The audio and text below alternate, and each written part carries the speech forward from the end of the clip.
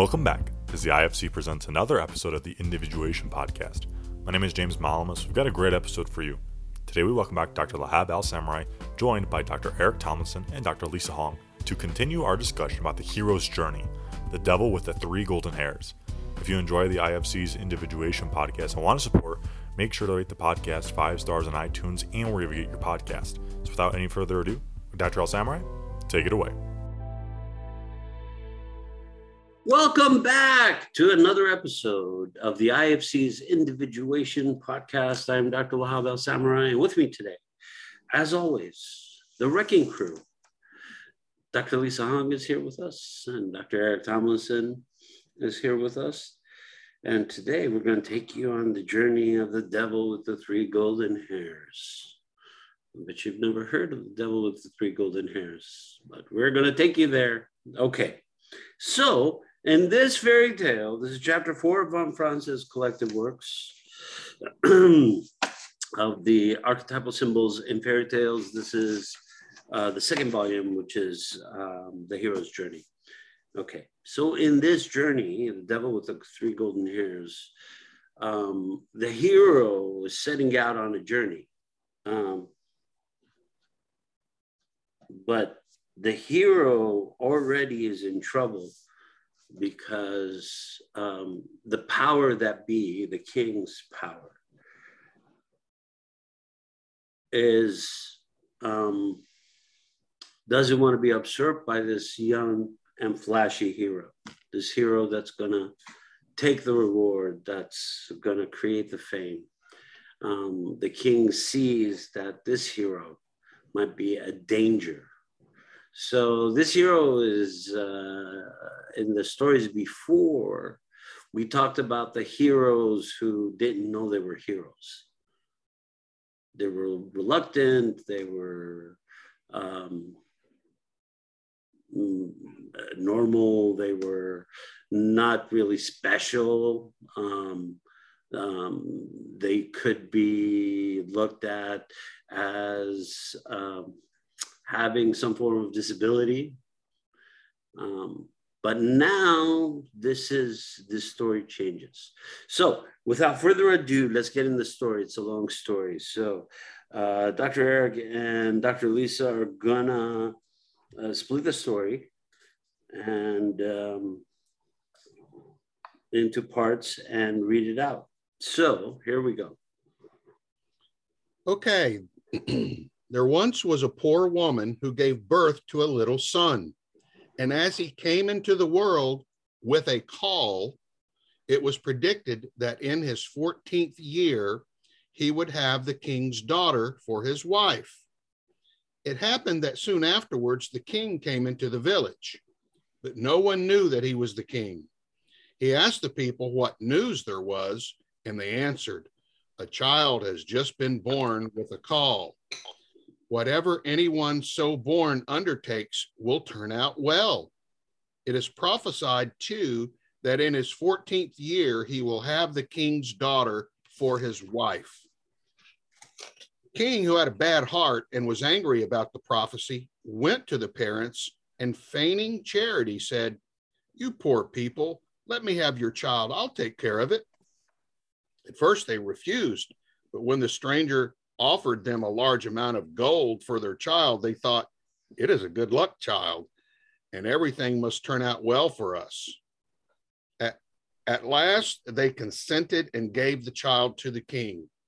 The king put the child in a box and rode away with it until he came to a deep stretch of water. Then he threw the box into it and thought, "Now I have freed my daughter from her unwanted suitor." The box did not sink, however, but floated like a boat, and not a drop of water made its way into it.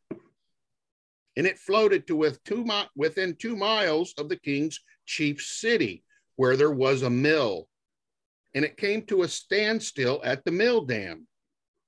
A miller's boy, who by good luck was standing there, noticed it and pulled it out with a hook, thinking that he had found a great treasure.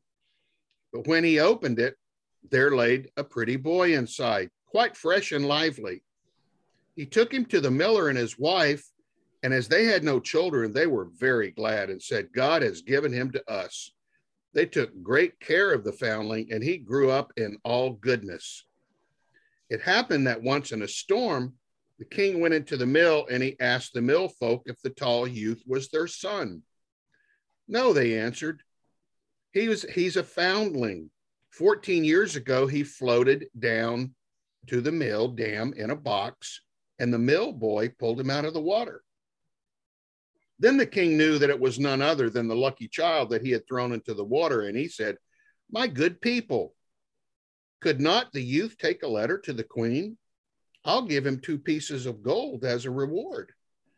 As the king commands, they answered, and they told the boy to hold himself in readiness. Then the king wrote a letter to the queen, wherein he said, As soon as the boy arrives with this letter, let him be killed and buried, and all must be done before I come home. Now, the boy set out with this letter, but he lost his way, and in the evening came to a large forest. In the darkness, he saw a small light. He went towards it and reached a cottage. When he went in, an old woman was sitting by the fire, quite alone. She started when she saw the boy and said, Whence do you come and whither are you going? I come from the mill, he answered, and wish to go to the queen, to whom I am taking a letter, but I have lost my way in the forest, and I should like to stay here overnight. You poor boy, said the woman, you have come into a den of thieves, and when they come home, they will kill you. Let them come, said the boy. I'm not afraid, but I am so tired that I cannot go any farther. And he stretched himself upon a bench and fell asleep. Soon afterwards, the robbers came and asked what strange boy was lying there. Ah, said the old woman, it is an innocent child who has lost himself in the forest, and out of pity, I have let him come in. He has to take a letter to the queen. The robbers opened the letter and read it, and in it was written that the boy, as soon as he arrived, should be put to death. Then the robbers tore up the letter and wrote another, saying that as soon as the boy arrived, he should be married at once to the king's daughter. Then they let him lie quietly on the bench until the next morning, and when he awoke, they gave him the letter and showed him the right way. The queen, when she had received the letter and read it, did as was written in it, and had a splendid wedding feast prepared, and the king's daughter was married to the lucky child. And as the youth was handsome and agreeable, she lived with him in joy and contentment. After some time, the king returned to his palace and saw that the prophecy was fulfilled, and that the lucky child had married his daughter. The king was in a passion and said, You shall not have everything quite so much your own way. Whosoever marries my daughter must fetch me from hell 3 golden hairs from the head of the devil. Bring me what I want, and you shall keep my daughter. In this way, the king hoped to be rid of him forever. Thereupon, he took leave of them and began his journey. The road led him to a large town, where the watchman by the gates asked him what his trade was and what he knew. I know everything, answered the lucky child. Then you can do us a favor, said the watchman. If you will tell us why our market foundation that once flowed with wine has become dry and no longer gives even water. That you shall know, answered he. Only wait until I come back. Then he went farther and came to another town. And there also the gatekeeper asked him what his trade was and what he knew. I know everything, answered he. Then you can do us a favor and tell us why a tree in our town that once bore golden apples now does not even put forth leaves. You shall know that, answered he. Only wait until I come back. Then he went on and came to a wide river over which he had to cross. The ferryman asked him what his trade was and what he knew. I know everything, answered he. Then you can do me a favor, said the ferryman, and tell me why I must always be rowing backwards and forwards and am never set free. You shall know that, answered he. Only wait until I come back. When he had crossed the water, he found the entrance to hell. It was black and sooty within. The devil was not at home, but his grandmother was sitting in an armchair. "What do you want?" she said to him. "I would like to have 3 golden hairs from the devil's head," answered he, "else I cannot keep my wife." "That is a good deal to ask for," said she. "If the devil comes home and finds you, it will cost you your life. But as I pity you, I will see if I can help you." She changed him into an ant and said, "Creep into the folds of my dress. You will be safe there." "Yes," answered he. "So far, so good. But there are 3 things besides that I want to know. Why a fountain which once flowed with wine has become dry and no longer gives even water? Why a tree which once bore golden apples does not even put forth leaves? And why a ferryman must always be going backwards and forwards and is never set free?" "Those are difficult questions," answered she, "but only be silent and quiet and pay attention to what the devil says when I pull out 3 golden hairs."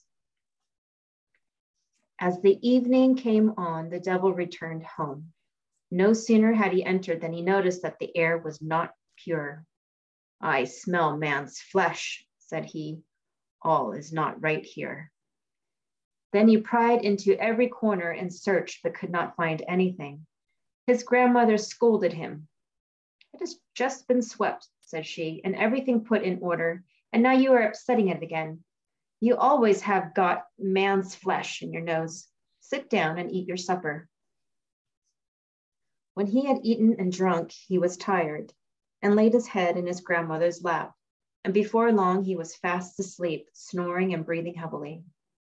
Then the old woman took hold of a golden hair, pulled it out, and laid it down near her. "Ow!" cried the devil. "What are you doing?" "I have had a bad dream," answered the grandmother, "so I seized hold of your hair." "What did you dream then?" said the devil. "I dreamed that a fountain in the marketplace from which wine once flowed was dried up, and not even water would flow out of it. What is the cause of it?"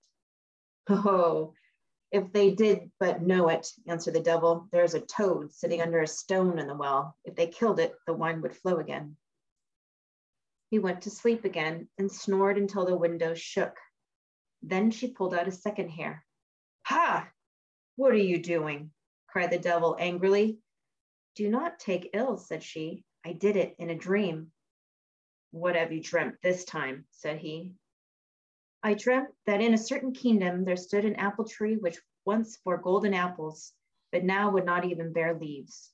What, think you, was the reason?" "Oh, if they did but know," answered the devil. "A mouse is gnawing at the root. If they killed it, they would have golden apples again. If it gnaws much longer, the tree will wither altogether. But leave me alone with your dreams. If you disturb me in my sleep again, you will get a box on the ear." The grandmother waited until he fell asleep again. Then she took hold of the 3rd golden hair and pulled it out. The devil jumped up, roared out, and would have treated her ill if she had not quieted him once more and said, "Who can help bad dreams?" "What was the dream then?" asked he. "I dreamt of a ferryman who complained that he must always ferry from one side to the other and was never released. What is the cause of it?" "Ah, the fool. When anyone comes and wants to go across, he must put the oar in his hand, and the other man will have to ferry, and he will be set free." As the grandmother had plucked out the 3 golden hairs and the 3 questions were answered, she let the old serpent alone, and he slept until daybreak. When the devil had gone out again, the old woman took the ant out of the folds of her dress and gave the lucky child his human shape again and gave him the 3 golden hairs, the answers he had heard for himself. He thanked the old woman and was on his way. When he came to the ferryman, he was expected to give the promised answer. "Ferry me across first," said the good luck child, "and then I will tell you how you can be set free." And when he reached the opposite shore, he gave him the devil's advice. "The next time anyone comes who wants to be ferried over, just put the oar in their hand." He went on and came to the town in which the unfruitful tree grew. There, the young man told the watchman what he had heard from the devil. Kill the mouse that is gnawing at its root, and it will again bear golden apples. Then the watchman thanked him and gave him a reward, 2 asses laden with gold. At last he came to the town whose well was dry. He told the watchman what the devil had said. A toad is in the well beneath a stone. You must find it and kill it, and the well will then again give wine in plenty. The watchman thanked him and also gave him 2 asses laden with gold. At last, the good luck child got home to his wife, who was heartily glad to see him again. To the king, he took the devil's 3 golden hairs, and when the king saw the 4 asses laden with gold, he was quite content and said, now all of the conditions are fulfilled, and you can keep my daughter. But tell me, dear son-in-law, where did all that gold come from? I was rowed across the river, answered he, and when I got to the other side, gold was lying on the shore instead of sand. The king set out in all haste, and when he came to the river, he beckoned the ferryman to put him across. The ferryman came and bade him to get in, and when they got to the other shore, he put the oar in his hand and sprang out. But from this time forth, the king had to ferry as a punishment for his sins. Perhaps he is ferrying still. If he is, it is because no one has taken the oar from him. Great story. It really is. It's a really good story. You want to talk about it a little bit? Go ahead, Eric.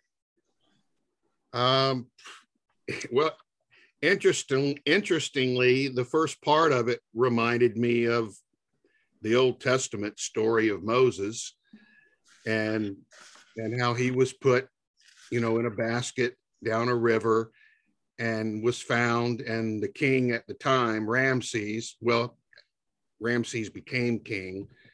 The king's son wanted to kill him, didn't want him around.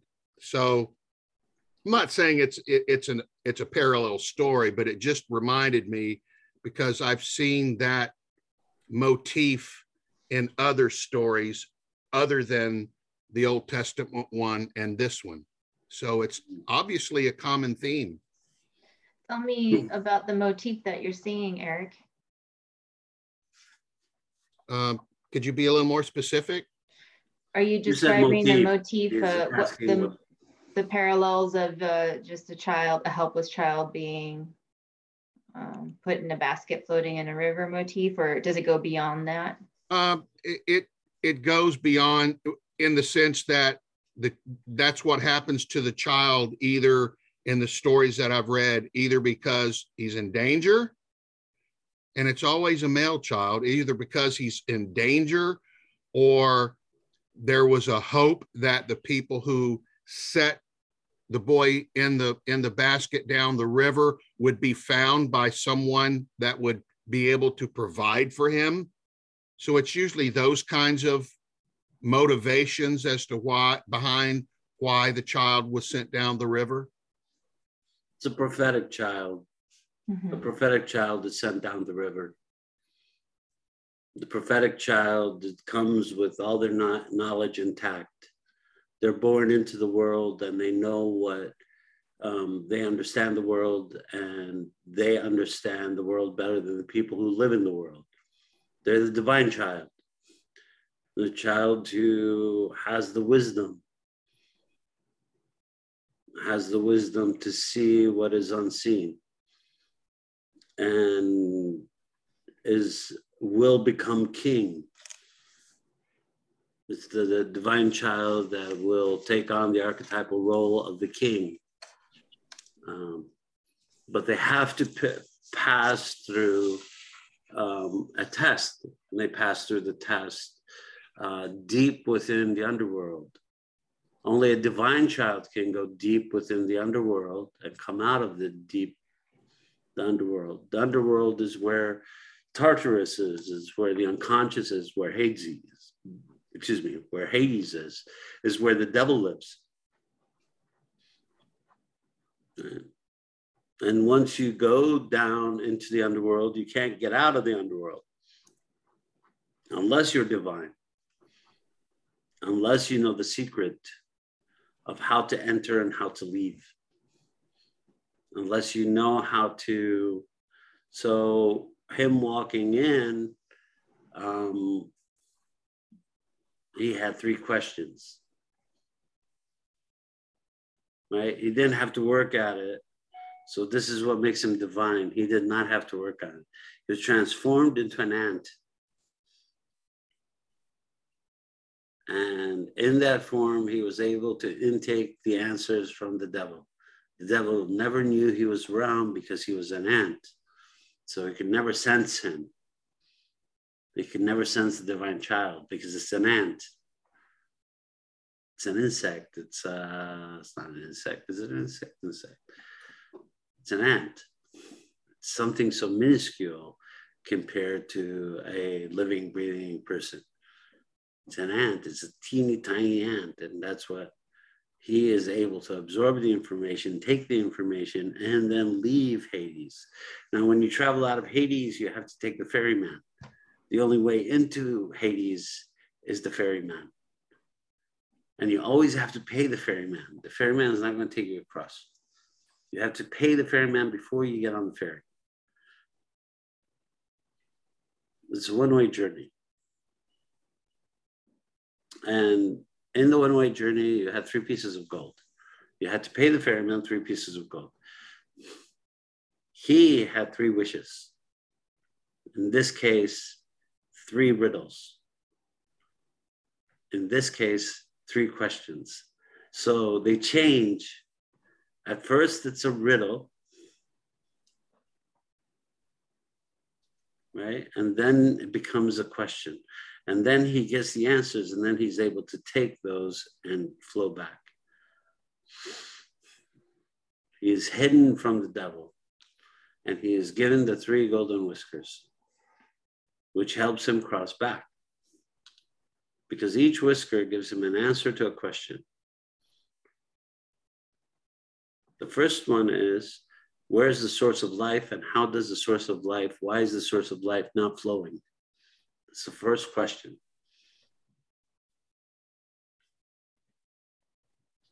Because wine was seen as the source of life. It's the source of the divine. It's given from the gods. It's like, how can you make this out of these small things that sit on a vine? How is it that you can make this wine? It must be divine. So it must be come from the gods. So the first thing is how to restore the source. How to the blessing. The second one is how to restore the food of the earth. The fruit, the apple, the forbidden fruit. How to restore the forbidden fruit. The tree of knowledge. And the third one is to free the ferryman. The ferryman is basically a slave. His sentence in the underworld is to ferry people across and come back and forth, and can never be free. So that's his damnation, right? The only way he is free if somebody is more evil than him comes and relieves him by taking the oar. The king comes because of his greed. He comes to take the oar. He takes over, and then he's damned to be the ferryman. So what is damning about being the ferryman? You make it to the other side, but you can never leave. Your job is to watch people come across, and usually in one direction. So you travel in the other direction without anybody.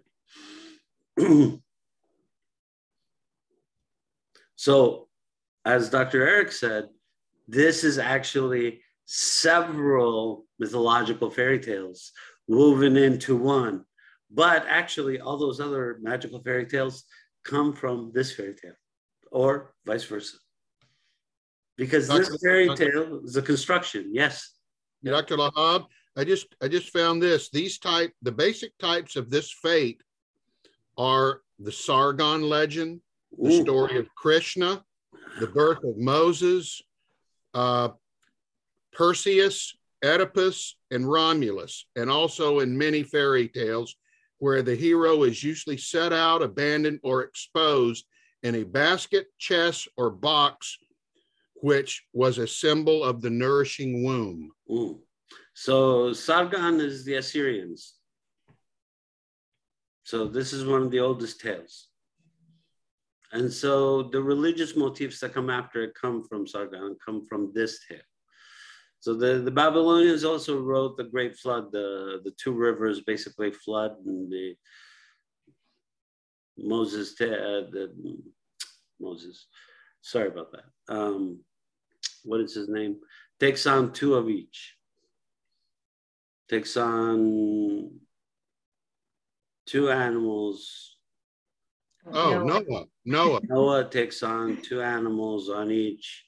Anyway, this is originally, this is a Babylonian story about the Euphrates and Tigris flooding, and flooding the middle, flooding the countryside, because people lived on these river plains. And so it's like the flood that covered the world. So one of those stories comes from that, later becomes Noah's story. Yeah. That's true because the Sargon story and the Babylonian story predates the Hebrew story by quite a bit. Yeah. So these stories are interrelated. The myths, the archetypal mythology is ever present and ever changing, ever connected. So it gives us these stories. What Jung talks about is that the mythology is our psychology. We've talked about this a lot. Going into the unconscious, going into the underworld, and the story of the hero, the hero's journey. In this case, it is the divine's journey. It's the hero as divine, as the archetype of the divine. Every child is divine. Every child represents a new hope, a new road forward, a change of lifestyle, a change of destinies, a change of the way one family sees itself in the world. All of these are laid upon the heavy the very broad shoulders of this little baby and sent out into the world. But these babies usually have the power. They already know they're born as they're already complete. That's how you know they're divine. They already understand you. Even though they're physically smaller and they're still developing physically, they already know. They're wiser. People come to talk to them and ask them for advice and consult with them. People come to them and see them as the future. Oedipus Rex. The story of Oedipus Rex is that Oedipus's mother's father went to a seer and told his father that he was gonna kill him. And so he banished him. So the shepherd that took Oedipus couldn't kill him and gave him to another family to raise. And one day on the road back into the city, he has a fight with a nobleman and he kills him. And he goes back to the city and marries his wife and becomes king. Later to realize that he had killed his father and married his mother. And then he took out his eyes and had his daughter guide him as he wandered the earth as a blind man. So these are some of the stories of the divine child, what happens to the divine child. It's not always a good story and not always a good ending for the divine child, as we know from Christ's story, as we know from other stories. Divine child doesn't always survive the story. They're usually sacrificial in the story. They transform. Their sacrifices are transformation of sorts. They become the God. They move from the divine to the God. So, fascinating story. One thing that strikes me about him, and it's very similar again to the story of Moses, is that once they start their journey, they never lose their dignity. They never lose their calling. They never lose sight of their purpose. They stay strong and believe they're going to do what they were meant to do. And that's a level of understanding one's purpose and courage and motivation that is quite remarkable. Mm. Well, I think you said the key word at the beginning, which is this is a calling. For them, it's a calling. You are waiting for your calling. They have a calling. They're not waiting for their calling. They have a calling. It's just a matter of time before anybody knocks on the door and says, hey, it's time. The calling is already there. It's transcribed. So they set out. Different type of hero, the divine child. Although every hero is divine, this child already knows its calling. Where the other children, the hero discovers on the way through the journey. This child already knew. Lisa? Yes, I also remarked in that there wasn't the active transformation that we typically see in the character. The child really goes into the story, experiences the challenge, and exits with the same affect that he went in with. Mm. He was not afraid. Mm. It was stated there, not afraid. I am not afraid. I'm in a thieves' den. I'm not afraid. I know what I need. I know what my boundaries are. This is what I need. I'm not afraid. He went directly into the devil's house. This is what I need. I'm not afraid. Yeah. Okay. He's not afraid. Yeah, he goes into the devil's house. That's right. He goes into the devil's house with a list of questions. I have 3 questions I need answered. He goes, yeah, you're right. This is perfect. Yeah, exactly what you're saying. Just like, yeah, because they're conscious of what Dr. Eric said, the calling. Mm-hmm. So of course, I've already been called. I have a calling. Mm-hmm. When somebody says they have a calling, they're just waiting for the call. It doesn't matter what the calling is. They're waiting for the call. They already know. They're already dialed in to that purpose. Now, they might not know that the purpose is to go halfway across the world and save children in Africa, or in Latin America, or in the United States, or in China. It doesn't matter. They might not know the specifics of the calling, but they've been waiting for the ringer to go off, mm-hmm. right? So they've already known. So this kid already knows he's been called. He's, you know, it's like, well, okay, so I'm not afraid to just get this over with. The king knows. The king knows this kid is going to achieve this. So the king's fear is how difficult can I make it for him so he doesn't come back, just in case? How can I make this pay off for me? Right? And it's his need for payoff that ends him with the oar of the ferryman. Yes. The king's fear of loss of power or status hastens him to make very petty mistakes that cost him everything at the end. That's right. Yeah, and they're not very well thought out nor executed. That's right. It's like when you get older and you start feeling lost.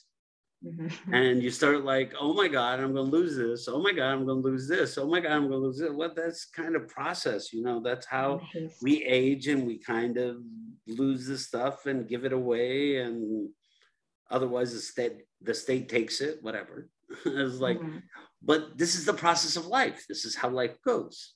When we cannot accept it, when we refuse to accept it, is when we are basically actively in a mode of in conflict with the process of individuation, of change, of growth, of, you know, transformation from one thing to another. And sometimes that can be seen as a self-sabotage. Yeah, absolutely. Yeah. Yeah, because you're sabotaging your own process. Your process is to, you know, for somebody to take over.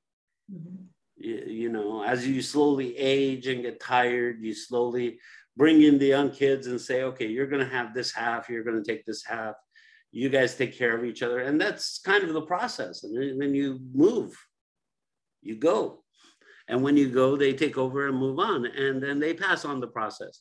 It's when these processes are disrupted or destroyed, then the archetypal energies are disrupted. And thus that causes more ripple effects. The archetypal activities for us are, so in the archetypal activity of the divine child, it doesn't matter where he goes or where she goes. They're divine. They're going to come out like a hair out of flour. You're just going to pull it out. It's always going to be separate. One thing I enjoyed about this divine hero child storyline that's unique from the other ones that we've read is, so in a lot of the other previous stories, the hero grows and develops and transforms into a more of a defined self. In this story, the child's already there, but still has challenges, still has a calling that he is just must do and is compelled to do. And when he completes them, because he's already in a more developed state, he actually is able, it transcends his self and expands to others. And his growth benefits his community and the people around him and the people that he affects. No, absolutely. Yeah, because he saves them from the tyrant king. And therefore prosperity envelopes the land. You know, it's in the King Arthur tale, where equals sit at the table, where fruit and grain grow in the fields, where there's plenty for your population, where they don't feel harsh times or hunger or disease or waste, that things flourish because the divine child becomes king. Arthur was the divine child. Arthur was the child who would pull Excalibur from the stone. You know, that was written that he would become the divine king, and that he would be a fair king, right? So we judge fair kings by the legend or mythology of Arthur. What was Arthur? Was Arthur a divine king? Was he a good king? Was he a compassionate king? Well, these are fairy tales and myths, but there's a reason for them. There's a reason for the way the myth is told, because it is telling a story of how to be in the world. So if you're ever king, this is how to be a good king. If you're ever a warrior, Lancelot is the warrior you want to be. If you want to be the seeker, then you become Percival. He is the seeker. This is what a seeker does. You know, what does a queen do? She's like Guinevere. She gives to the poor. She cares for everybody. And now, even within them, they have faults. Guinevere sleeps with Lancelot. She breaks Arthur's heart. Arthur ages in disgrace and pain. I mean, there's other things that are going on at the same time. But that's why it's a myth. Another thing I really enjoyed looking at is it's just like how sociopaths in general can understand how to manipulate human emotions just about better than anyone. I know you're going to bring it somehow back to the divine child. And well, no, I'm going to bring this back to the devil. Oh, okay.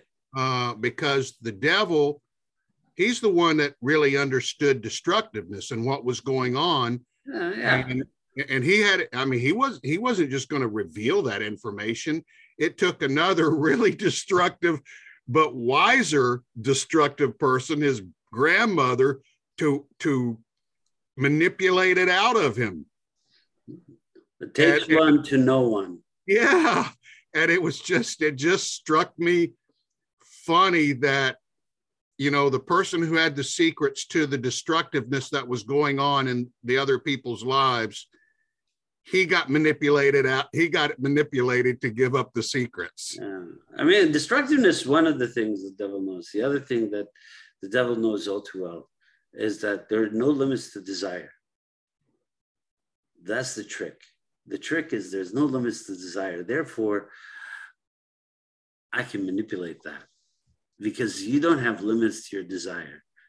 It's not okay for you to have like 2 drinks. You want to have 100 drinks. You don't want to have one partner. You want 20 partners. You don't want to have one house. You want 100 houses. You don't want the one bank account. You want 1,000 bank accounts. So the devil always knows that desire has no limits.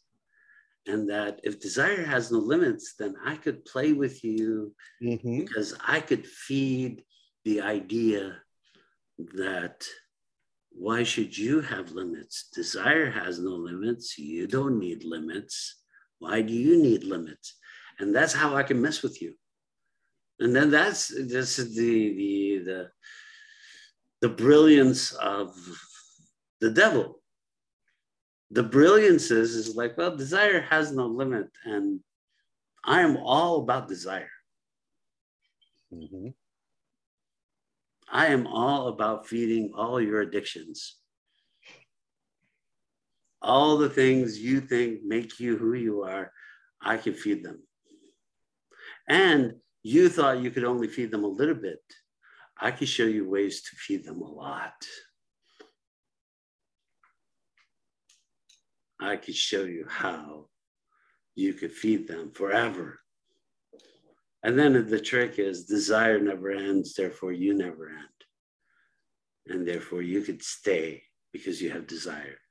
And that's where you get stuck. And that's how you get stuck on that roller coaster that you never find your way off of. The devil knows I was watching, I think you guys should take a look at it. But on HBO, they have an animated movie called Constantine, City of Demons. There's a part in the movie early on where Constantine has all these little small pieces that look like him, but have like really sharp teeth and that are sticking out. And so he goes, he's starting to kill them, you know, they're demons. So he's killing them and he says, who are you? And they go, well, we're pieces of you. And he says, oh, it's my fault. I should have been awake because as soon as I was going to sleep, the door between my conscious mind and my unconscious mind let all these pieces of me out. And they're acting independent of him. They're acting crazy. They're trying to like eat him up or something. And he's like tossing them all over the place. And I was thinking of the complexes, and that were the complexes were sitting in front of me, was fighting it out with them. And he's like, who are you? And they're like, well, we're pieces of you. And suddenly when you look at them, they shift the camera from looking at him to them. They're wearing his trench coat. And they have all these teeth coming out. But so it's those aspects of us that have been denied, that have been disassociated, that are unknown, that become associated with evil. They're so disconnected from us. So when we're staring at them, it's like, oh my God, what is that? It's the devil.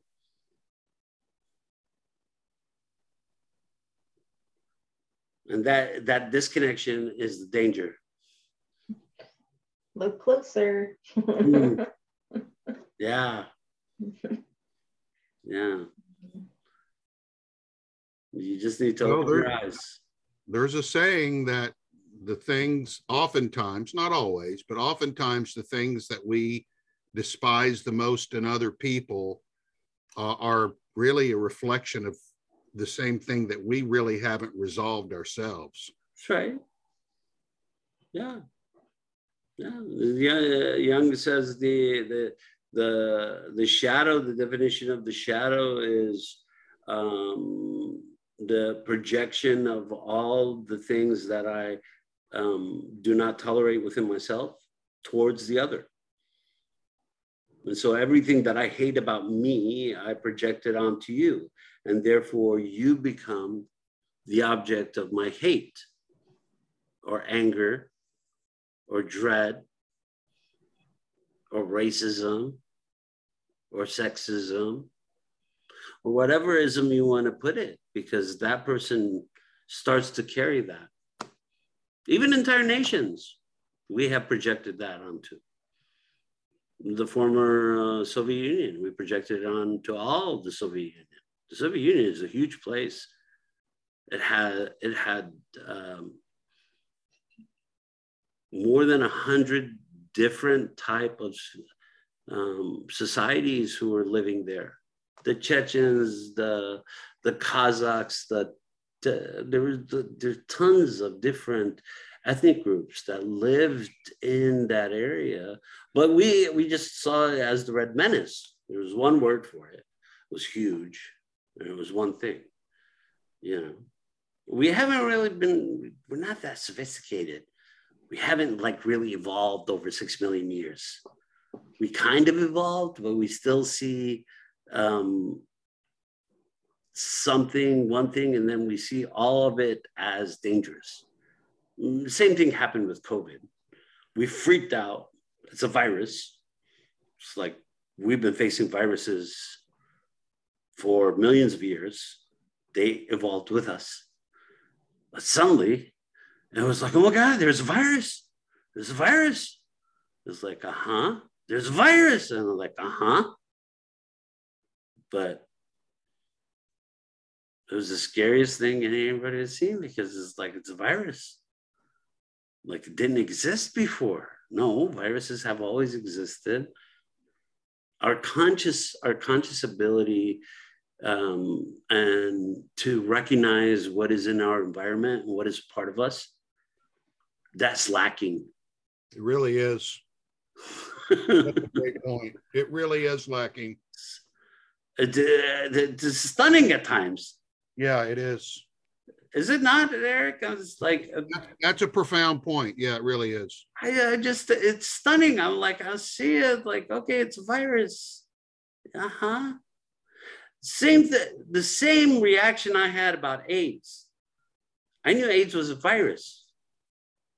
Like, yeah, it was in the bloodstream. Yeah, then you could, yeah, but it was a virus. And they used that to paint people who were gay and homosexual as, they called it the gay plague, when they were the carriers of death, basically. So, but it was a virus. And somehow they made themselves believe that it only affected the homosexual population, which is insane. But this was from government down. This was from Reagan down to people in his cabinet. They believed that. Yeah. So, and they preached it. Not much has changed. They still talk about things, and they give easy explanations for things. Trump and friends started calling it the Chinese virus. Like it has a country and a passport. Viruses don't have countries and passports. It's a virus. Anyway, so I will keep my opinion to myself on the show. All right, I'm just joking. I'll keep it till next week. Next week, we will be back on the IFC's Individuation podcast, where you will hear about viruses and much, much more. But today, actually, we talked about, we had a great story for you today. So I hope you enjoy our story. I hope you enjoyed the discussion. If you would like us to add or include anything in the discussion, we'd be happy to. If you have any questions for us, we'd be happy to read your questions. I know you ask us questions, but maybe we should have your questions on the show. So let's have some questions for our show. We'd like to answer some questions like, Dr. Lahab, do you believe that archetypes exist everywhere? And I'm like, yes, I do. Are you insane? Yes, I am, because I do believe archetypes live everywhere. They pop up because we're here. They're here. And even if we weren't here, they'd still be here, some form. Anyway. Yeah, we can't escape them. Anyway, it's good to be back with the gang. And as always, we are the Institute for Conflicts Individuation podcast. I am Dr. Lahab El-Samurai, and with me, as always, Dr. Eric Tomlinson and Dr. Lisa Hung, and we at the IFC's Individuation podcast. We would like to bid you farewell. And as we always, with our send-off, I am not afraid. We are not. I am not afraid. I am not afraid. We are the IFC, and we are not afraid. And we will see you next week for another episode of the IFC's Individuation podcast. Thank you for tuning into this episode of the IFC's Individuation podcast. We hope you enjoyed hearing from Dr. Eric Tomlinson, Dr. Lisa Hong, and Dr. El-Samurai. We'd also like to thank Eric and Lisa for taking the time to join us. You can also find us on the IFC's YouTube. Make sure to check out the JAMP Institute for Training's Magician's Call podcast as well. Tune in again next time to the IFC's Individuation podcast for another episode soon.